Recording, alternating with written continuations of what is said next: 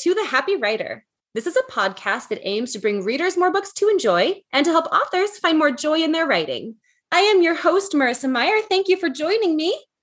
One thing that is making me happy this week is that one of my daughters, Delaney, has been really super into snakes and lizards and kind of just like reptiles of all shapes and sizes. And this is a passion of hers that has been brewing for a couple of years now. I'm not entirely sure where it started or where it came from, but like she loves those Coyote Peterson videos on YouTube. She's obsessed with it.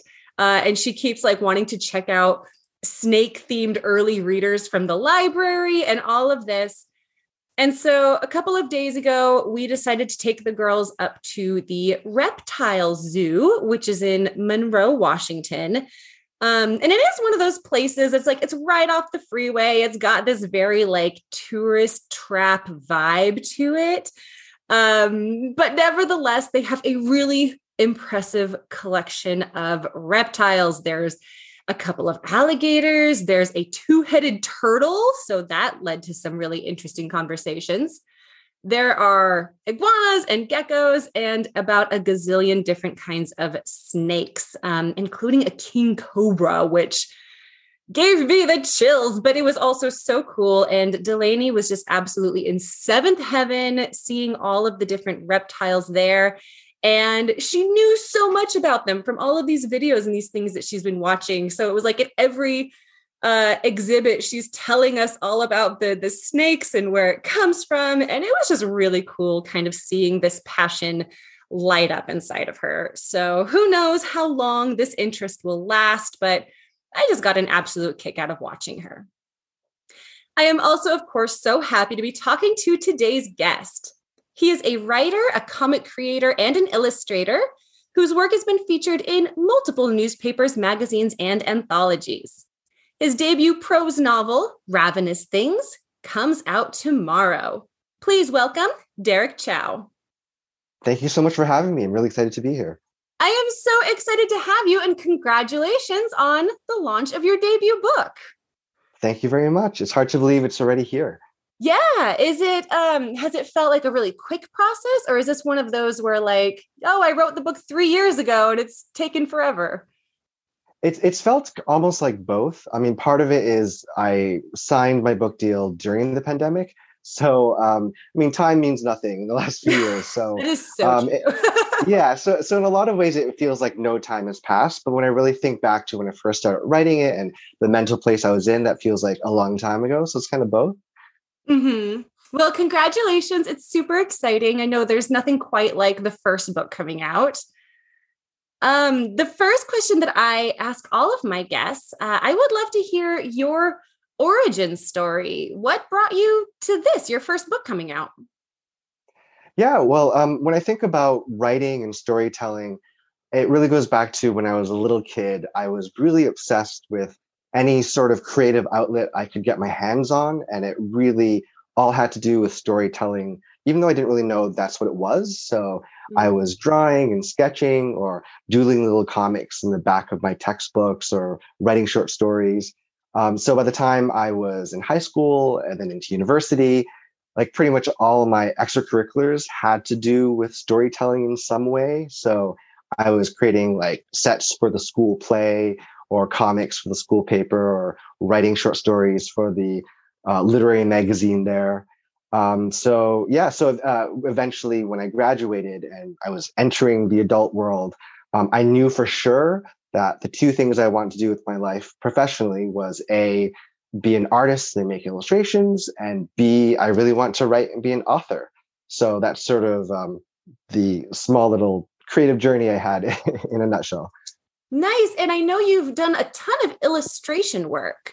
Has that been kind of the primary focus of your career up until this point? Have you also been kind of writing, just not novels? Yeah. I mean, in terms of things getting published, my art career is definitely what took off first. And writing was just sort of a hobby I was secretly doing behind the scenes. Mm-hmm. So when I graduated from university, I was largely focused on creating like editorial illustrations for newspapers and magazines, and also for picture books and textbooks. So the funny thing is that I actually have done a lot of illustrations for like math textbooks, which is ironic because I was terrible at math in school, practically failed all my math courses. So yeah, it's great I was able to contribute to the math world in any way because I'm really terrible at it. But yeah, so that was my main focus for most of the years after I graduated from university. But I knew I wanted to get published. It just seemed like such an impossible task getting published as an author. So it took a few stops and starts. So I did write a book that's sort of a trunk novel that's likely never going to see the light of day because it's way too long. It's like a 200,000 word middle grade fantasy. It could be a which is, maybe it's a bit of a mess. I mean, I think it was important as a learning experience. And I look back at it and I can see all sorts of very rookie mistakes I made. Sure. But yeah, so that was the first book I ever wrote. Yeah. Mm-hmm. And how many books or manuscripts did you go through before you got to Ravenous Things? So I wrote a lot of short stories in between that and Ravenous Things. But so Ravenous Things is technically the second novel I ever attempted. So you learned so much from that 200,000 word epic that you're like, okay, we're ready to do this for real now. Yeah, I mean, I feel like, just sort of getting my feet wet and just trying to write something that was longer than, 10 pages was just really important. And, an exercise and focus and concentration. Yeah. And finishing, it sounds like you did reach the end of that really long novel. Yeah, it was a complete work. I just felt I didn't feel that confident that it was ready to be seen by people other than me. So I just never really did anything with it. No, that makes total sense. I feel like for so many writers, when you're just learning and you're getting started, I feel like getting to the end of a piece is in itself like a huge milestone and a huge hurdle. And I know for me, so many of my early attempts at novel writing were like, I'd get in 50 pages or then 100 pages or then 200 pages, but then I would eventually give up. And so the first time I actually reached the end was just like, oh my gosh, I can't believe I actually finished something. Yeah, I totally agree with that because that was like my process, with all my books is there's a lot of like self-doubt and then, putting it aside and then going back to it. So yeah, finishing it is just a huge accomplishment in of itself. Yeah, definitely.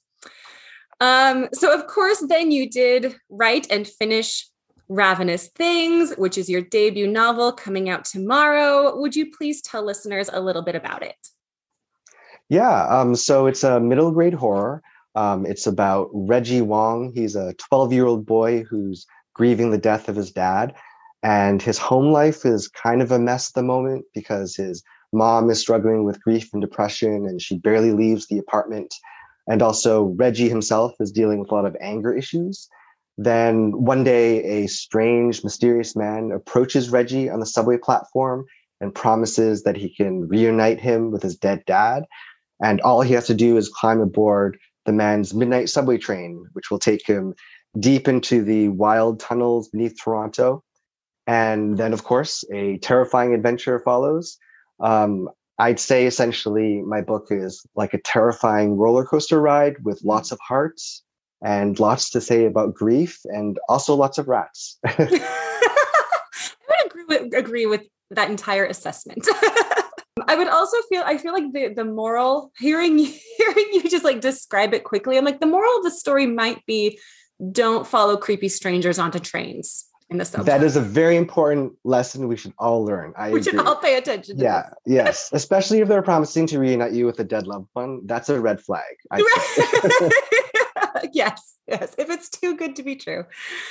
So of course you're drawing a lot on the story of the Pied Piper, which is in itself just one of those fairy tales that is so creepy. And if I remember correctly, it's been a while since I read and learned about the Pied Piper, but I feel like it does have some historical context to it.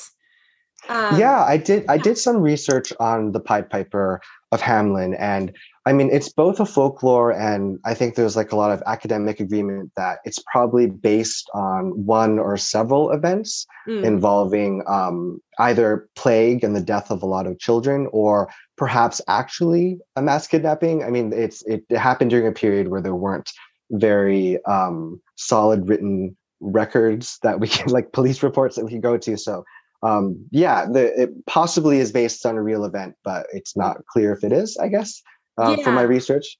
Yeah. No, and I love that because it gives the imagination so much fodder to run with it. Right. Yeah. It's I've always been fascinated by the tale of the Pied Piper because it's just, yeah, like you said, it's so creepy. You know, it involves a man taking revenge on the town and by kidnapping all the children. And as a child, when I first read that story in a picture book, I believe, I remember thinking it was so disturbing because the children were willingly led away. And that was the aspect that just really caught my attention. Like, oh, they weren't like, forcibly taken. They were, lured away with music and I guess a promise of being taken somewhere better. And so that always stuck in my head. And Yeah. when I started working on Ravenous Things, it was really because I myself was working through like the death of my own father, and it was a really difficult time. And so I was spending a lot of time just like thinking about, oh, how cool would it be if I could just spend a day with my dad? And of course, that's impossible, but I was inventing all these really ridiculous, like magical scenarios where that could happen. And it suddenly struck me like, oh, this is a thing that a Pied Piper could lead me away with, probably, because, I'm feeling very vulnerable right now when I was writing it. And I was like, I'm feeling really sad. And yeah, this is a thing that would make me, throw away all caution and logic. So yeah, that's how this Yeah. idea came about. Yeah, no, that's really interesting how the two things kind of merged to create this story, which is in itself so creepy. And you did call it a middle grade horror, and I'd been wondering, like, is this technically horror? Is it a fantasy? Is it paranormal? Is it an adventure? Like, it kind of combines a lot of different genres. Yeah, no, technically, I believe it's being marketed as a horror, but also like, I have no problem also calling it like an adventure story because it really is like a roller coaster ride with lots of action sequences, and there's a mystery, a clue solving element where they kind of figure out a riddle. And so I think that just sort of speaks to I have an interest in a lot of genres as a Right. reader. Yeah, and so like it was hard to kind of stay completely in one lane because I find so many different aspects of different genres like really thrilling and exciting. So yeah, I definitely tried to keep it very creepy throughout because in my head I thought, yeah, this is probably going to be a horror, but I had no problem kind of letting it stray into some other tropes that maybe weren't entirely horror. Yeah. And I think that that's totally, I mean, I think kids love that. I mean, kids don't always just want to read one genre strictly over and over again. That's not, and you don't have like the marketing problem that you see in adult fiction where people are like, but where would we put this on the shelves? You're like, well, you would put it on the middle grade shelf and Yeah, kids will exactly. find it and they will, I think be excited to see so many things that they love and the puzzle solving and all of that. Yeah, that's my hope. I think it's just, and ultimately it's just like a really fun, creepy adventure. So whether a kid wants like an adventure fantasy or something creepy, I think both audiences will enjoy it. I hope so. Yeah. Yeah, no, definitely. So talk to me about writing horror for a younger audience, because there were things in this book that were giving me chills. And I'm like, this is so eerie. I'm Yeah, doing like a no. whole body shudder if you can't tell from my voice. Well, I'm glad you were able to get that out of it because it's I mean the challenge and the fun part of writing for children is, of course, the challenge is like you want to make sure it's appropriate and age appropriate and it's not going to be like traumatizing or anything, Mm, but the fun part of it is it let me really kind of regress back into being like a 10 or 11-year-old and imagining what I would have responded to in a horror story.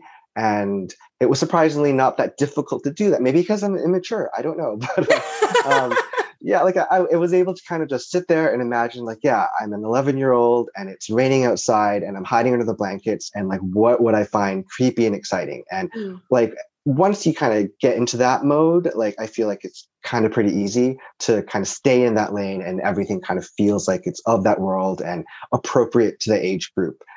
So there really, I mean, there were maybe like a few moments in the that my agent, my editor said, oh, maybe like tone this down just a little bit, but generally there wasn't a lot of that. I think it came out pretty appropriate for children.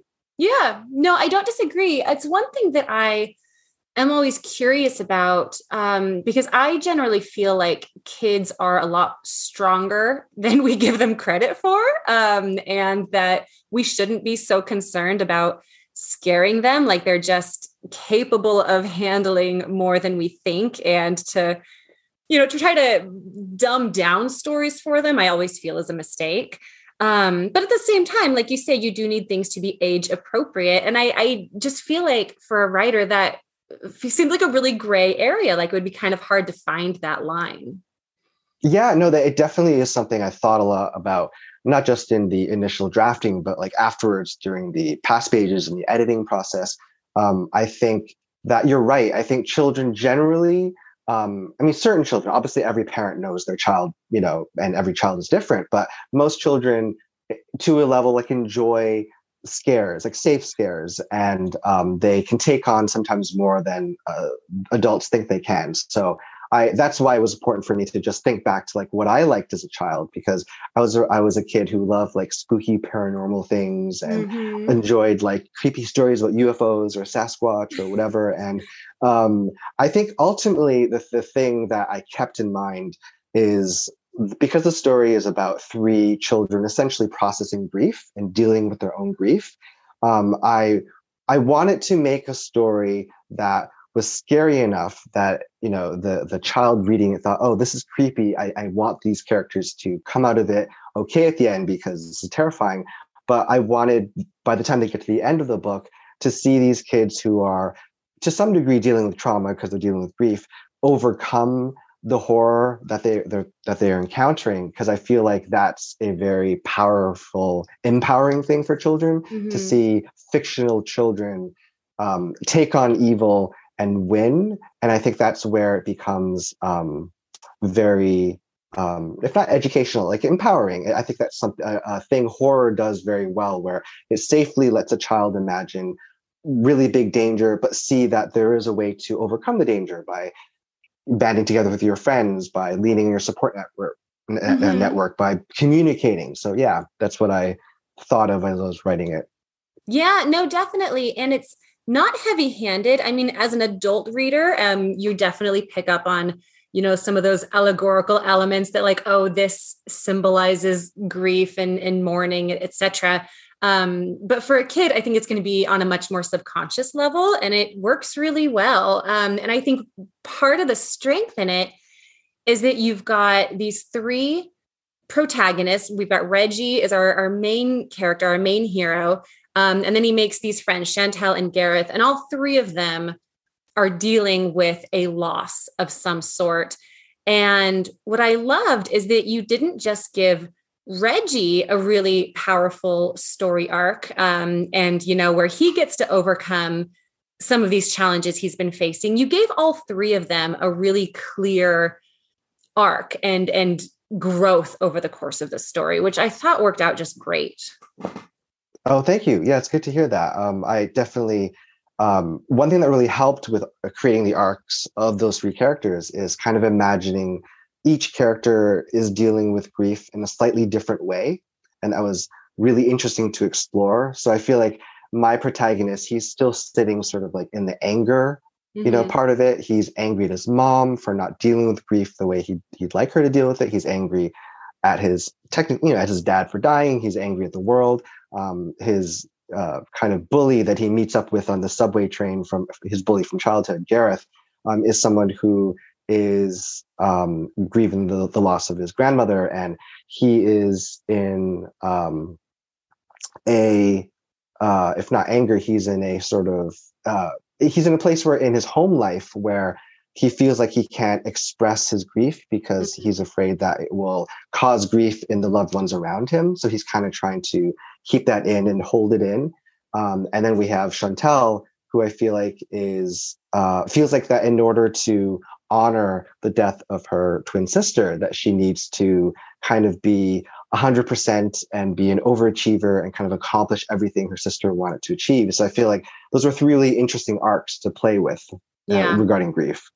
Yeah, no, definitely. I liked it. And I liked seeing how each of them had different beats or moments throughout the story where you could see those changes taking effect, but also how it was so influenced by the other two. I mean, they really make this great trio that are like learning from each other as they go through this. Yeah, that felt very important to me because for myself, like working through my own grief as a fully grown adult, I found, of course, that one of the most important things you can do is to communicate and talk with your support system, whether it's your friends, your family, or a therapist. And so, that felt just very organic and natural and important to me to write in, because it felt like sort of the best way a person who's going through some sort of hard time or trauma, that's the best way to work through it. Definitely. Did you have any concerns with Reggie being a quote unquote unlikable protagonist? Yeah, I mean, it's when I was writing it, I wasn't like thinking, oh no, he's unlikable. But certainly afterwards, when I read it, and I had some beta readers go, oh, he's a really angry kid. And I thought, oh, well, I hope that's true. Yeah. And, which he is for good reason. But but no, that's a good point. It's sometimes it feels easier to like write a character that just is instantly likable, and you feel like a character, or the audience is going to root for them because they have all the good qualities. And in this case, I didn't feel I would be able to write Reggie that way, because I think because I was writing it from such a personal place.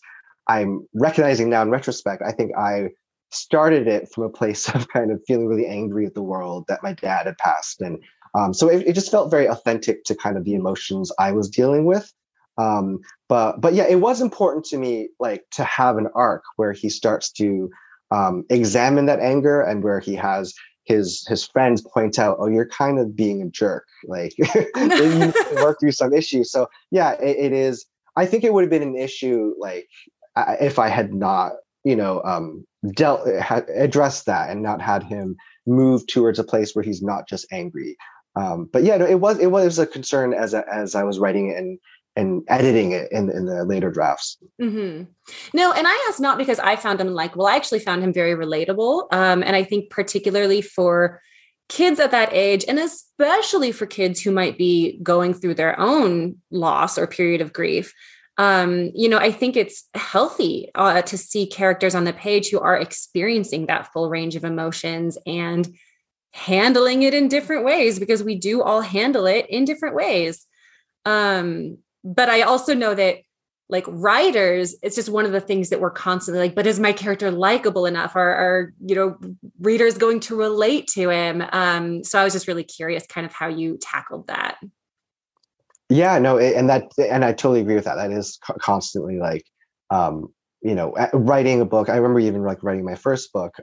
I was worried that my main character was annoying because he was always sad and always crying. And I'm like, is this just going to completely, make a person just shut the book? And I mean, the point is moot now because it's a trunk novel. But that definitely is something, like, as an author, as you know, like, you want the reader to root for the person you're writing for in some way. So yeah, I understand that. No, and I definitely, for me, a lot of times I feel like the protagonists in the early drafts of the book are that, like, annoying, whiny character, because they're always dealing with stuff. Like, you're always putting them in terrible situations. And it's like, well, if it was me, I would be whining. Yeah, that's totally true. That is, I myself, I'm aware that if I were in any stressful situation, I probably would not want to be around myself, because I'd be like, I don't want to be here. I did not sign up for this. I would not be a hero. So yeah, life is unfair. Yeah, it's a very human thing to be. Not everyone is likable all the time. So yeah. No, definitely. But of course, that's such a wonderful thing about fiction, is that you can kind of see yourself in these characters, but also feel inspired by them and be like, well, they were able to, tackle this problem or face their fears. Maybe I could do. Yeah, no, exactly. I mean, looking back at it and realizing writing this book was kind of my therapy. I mean, I have a therapist also, but this was definitely part of my therapy. Like it was a way of putting it into, my grief and my messy emotions into like fictional characters, and then like tweaking the plot and their story so that I could see some way to moving towards the light and a place of positivity. So yeah, it has a lot of bearing on real life and my real emotions. Yeah, yeah, definitely. I want to ask about the conductor, who is the villain of the story. And what I particularly loved about this villain is the dialogue, and the way that he speaks is so unique and creepy, but like in a way that clowns or carnivals are creepy. Like it's sort of got a childishness to it that just makes it worse. And I actually wrote some down. He uses words like blickety black and skittle scattle. And he just has like a very poetic way of talking, and a lot of made up words. So where did that come from?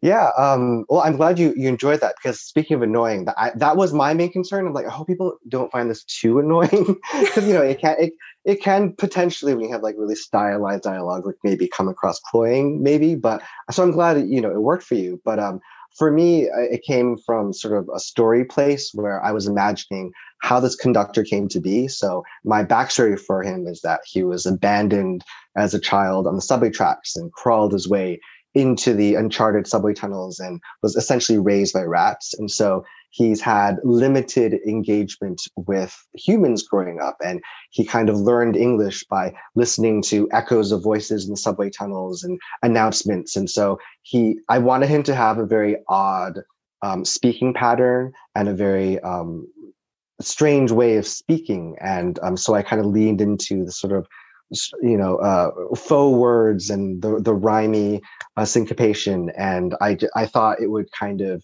immediately establish that he's not necessarily of our world, and I hopefully that's creepy. And I think the clown metaphor you made, that's very apt. Like I wasn't necessarily thinking of that, but like yeah, that's kind of what I was going for. Sort of this human who is kind of removed from us because there are all these signifiers that like things are a little bit off, like so instead of like a red nose and white makeup, he speaks very oddly. So that was the main thing I leaned on.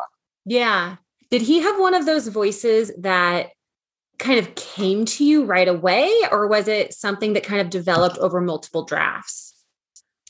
It I'd say it came to me right away, in that when I started writing him, I remember like halfway through the first, I think, chapter where I was writing him, I was just writing him just straight normal dialogue. And I was like, oh, this doesn't feel right. And so very early on, I just sort of kind of sat and thought, all right, what does he sound like? And then it kind of came to me.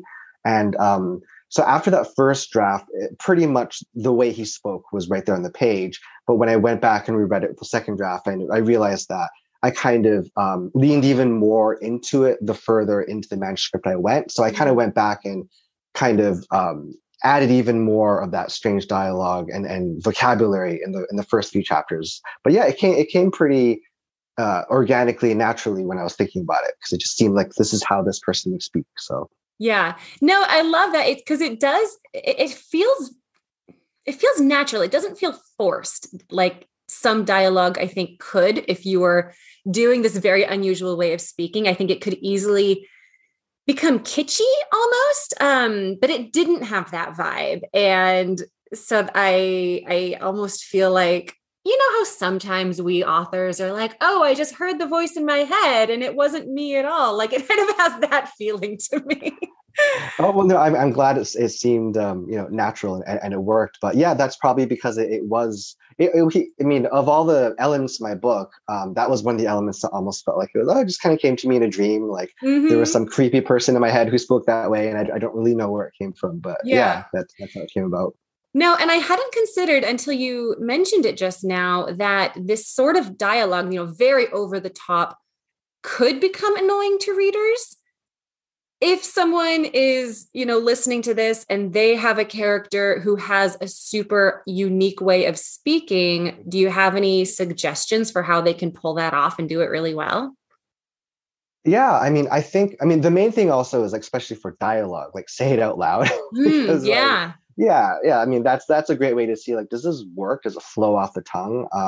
Also, like, examine, like, why are you making that decision? So if an author is like, I want to make this character speak in this very distinctive way, really examine, like, are you doing that because you just want this person to stand out, or does it like work within the world of your book? And does it make sense they would speak so differently from your other characters? Mm-hmm. And like in this case, I think the reason why I'm in any way able to get away with it is also just because, like, the genre I'm writing in. So it's like a middle grade, very fantastical horror adventure. So I felt like it just felt like his very strange, poetically odd dialogue just fit in that world.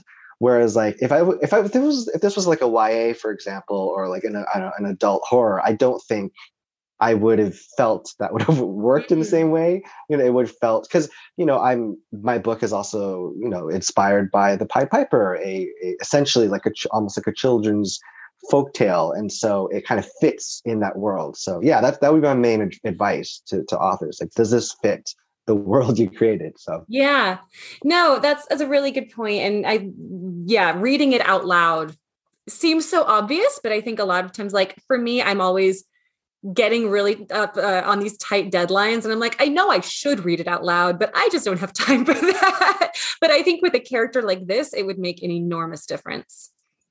yeah, no, I totally agree with that. I mean, deadlines, it makes everything that much more difficult. But I think, yeah, for a character who really speaks completely differently from all the other characters, yeah, you gotta watch it more carefully. Yeah, no, that makes sense. I will add, and it could be last week's episode. I talked to an author who had just done a Alice in Wonderland retelling. And so maybe I'm drawing the connection just because I read that so recently.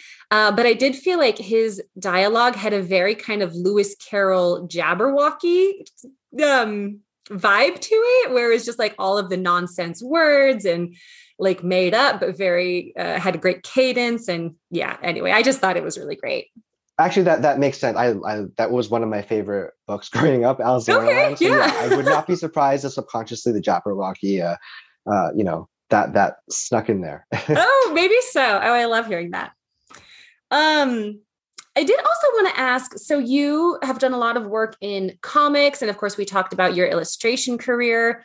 Was there a point where you considered, like, should this be a comic book? Like, why did you choose a prose novel over doing it as a comic? Yeah, I mean, that's a question I'm always asking myself about my story ideas, where, generally I come up with an idea, and it generally starts with like a very specific image in my head. But usually it's a very quick conversation with myself, because, like, with Ravenous Things, there wasn't like a lot of back and forth. I just sort of saw it as a prose novel, and it's hard for me to say why. I think Mm. part of it is, like, I think I was picturing the world I created and the characters and the dialogue, and I just thought this would be more fun to put together with just words, because there's like something fun about, or there's something very distinctive about creating a world just with words and the word play. And I felt like I didn't really have this desire to draw this world, like, or to illustrate it or to paint it. I just wanted to create an image in the reader's mind with words. Just it felt right for this, and it Yeah. was an intuitive thing. Um, the book does have illustrations in it, though. Was that your idea? Or was that your publisher's idea? Yeah, so the cover was illustrated by the wonderful illustrator Violet Tobacco, and the interior chapter illustrations were illustrated by me. So it was kind of like a mix of both, where I went into working on the book thinking, oh, it would be cool if they asked me to do like either the cover or the interior illustrations, but it wasn't like something I felt like I had to do. But of Mhm. course, I knew I could contribute a lot to that, because I knew what this world looked like. And my editors were like, yeah, we think you should do the chapter illustrations. And I'm really glad I was able to do that, because so many of the middle grade books I loved growing up, I love the little black and white chapter illustrations. It just sets the tone so well for a book, and it's almost like a little prize in a chocolate. Every time you turn the page to new chapters, oh, here's a little illustration, a little artwork, and kind of examine it. So yeah, I had so much fun doing that. I love that analogy. I also love middle grade books and growing up when there was an illustration. Yes. And that's actually on my writing bucket list. I want a book with illustrations in it. You should put that in your next contract. You can make that happen. I will have to. I am working on a middle grade, so I'll float it by them whenever it moves forward. That would be really cool. All right, my last question before we move on to our bonus round. And I was thinking about it earlier, and this might become a new perennial question that I start asking all of my guests, but you are my guinea pig for it. Oh, excellent. I'm excited. What is the biggest challenge that you feel like you've faced in your writing career so far? And how would you say that you overcame that? Actually, it probably directly has to do with Ravenous Things. So the publication process of it was, or the getting it to publication. So I finished it and then I sent it out to agents. And eventually it landed in the hands of the wonderful agent Chow, who would eventually sign me. But she really loved it, but there were some issues with the pacing and the second act, or the second half of the book. So she gave me a revise and resubmit. And so I started to work on that and think of ideas to kind of deal with these issues. And I kind of got stuck. I didn't really know how to fix it because as you know that you read it now, the first half of my book is very different from the second half in that the first half takes place largely underground and subterranean tunnels. The second half is like in a city.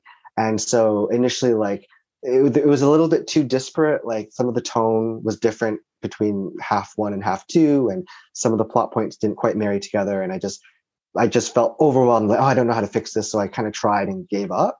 And so there was a gap where like I put my manuscript aside, and then I started to focus on like I thought, okay, I just need to focus on another type of storytelling, and then I'll feel better about it. So I thought, oh, I want to create some more comics. So I started to do short stories for like anthologies, and then I ended up feeling confident enough to put together like a full graphic novel pitch. And this was like a good while later, I brought it back to Chow because I really loved the feedback she gave me, and I thought I would love to work with this agent. And she signed me based on that graphic novel pitch. So essentially what happened was when I signed with her, there was like an overlapping period of like 2 months where she was subbing both Ravenous Things and my graphic novel because she had remembered Ravenous Things and said, "Oh, I really like that. Let me read it again." And I had done some changes. She said, "Yeah, no, I think this will work on subs." So we sent it off, and so there was this gap where I had almost like lost confidence in my ability to fix, quote unquote, the issues with Ravenous Things, and I just put it aside, and I felt guilty about it. Like it was this thing where I thought, oh, I feel like I should be able to fix this. I feel like this agent who potentially could be my agent might be waiting for it, and she must be thinking I'm a terrible writer. So yeah, I lost a lot of. There was like a period where I thought, oh, maybe I'm just never going to finish this book, or it's never going to get published. So yeah, that was a big challenge for me to get over. Yeah, no kidding. And I mean, I can imagine that a lot of people in that situation would just kind of force it. Like, no, I can't lose this opportunity. I have to come up with something and get it back to this agent as quickly as possible, and might lead to a rejection if the work that you submit, still isn't quite what they're wanting or hoping for, or, isn't the best that you could make it at that point. So I think it shows a lot of wisdom and patience to kind of step back and move on to something else. Yeah, I mean, it didn't feel like wisdom at the time. It felt like procrastination. Give yourself the credit. Yeah, it felt like I had just given. But no, that is a good point. Like sometimes you just gotta like know that you want to do a project or put in work that is to the best of your ability. And if it's not working, it is good to know like you need to step away, because often that time lets you reassess and refocus. But yeah, in that period, that's part of the reason why I'm just feeling so much guilt about it, because part of my brain was like, well, why don't you just force a fix, just do something, just write something, so but I'm also like a perfectionist, so that part of my brain's like, well, no, you can't do that, it's got to be perfect, it's got to actually work. And right. So it's Yeah. And I know for me, when I'm stuck, if I can take the time to switch over to a different project, It always helps. And whatever the brain science is there that like your subconscious is still working on the first story in the background, I think it's so beneficial if you can do that. Yeah, and I totally believe in whatever magic that is. Like just Yeah. switching to another project always helps. And it seems the answers kind of come in one's dreams after you just take a break from the Yeah, other project. It's great. for sure. All right. Are you ready for our bonus round? Yes, I am. Plotter or pantser? I am now a plotter. I started a pantser. I hear that a lot. I've never heard someone say that they started a plotter and became a pantser. Yeah, I'm well, I kidding. mean, as as an author with deadlines, once you have deadlines, you're like, I don't have time to be messing around. I need to get this at least somewhat right the first time around. So yeah, Cake or pie? pie. Music or silence? Silence when I'm writing prose, music when I'm creating any sort of art. Writing in the morning or writing at night? Night. I'm essentially a vampire. I sleep like at 4 a.m. So yeah. How do you fill the creative well? Going on a long walk. Can you describe a typical writing day? Generally, I procrastinate until after midnight and everyone's asleep, and then I write. That would never work for me. Yeah, I have very odd hours. So How do you celebrate an accomplishment? usually meeting friends for coffee. What book makes you happy? I have to say, just the Anne of Green Gables series. It sounds so cheesy to say, but it's a series I loved so much growing up. It was such a comfort read that if I'm ever stressed now, I just reread those books and I'm instantly in a better mood. So I love that. That is one that comes up frequently with that question. What are you working on next?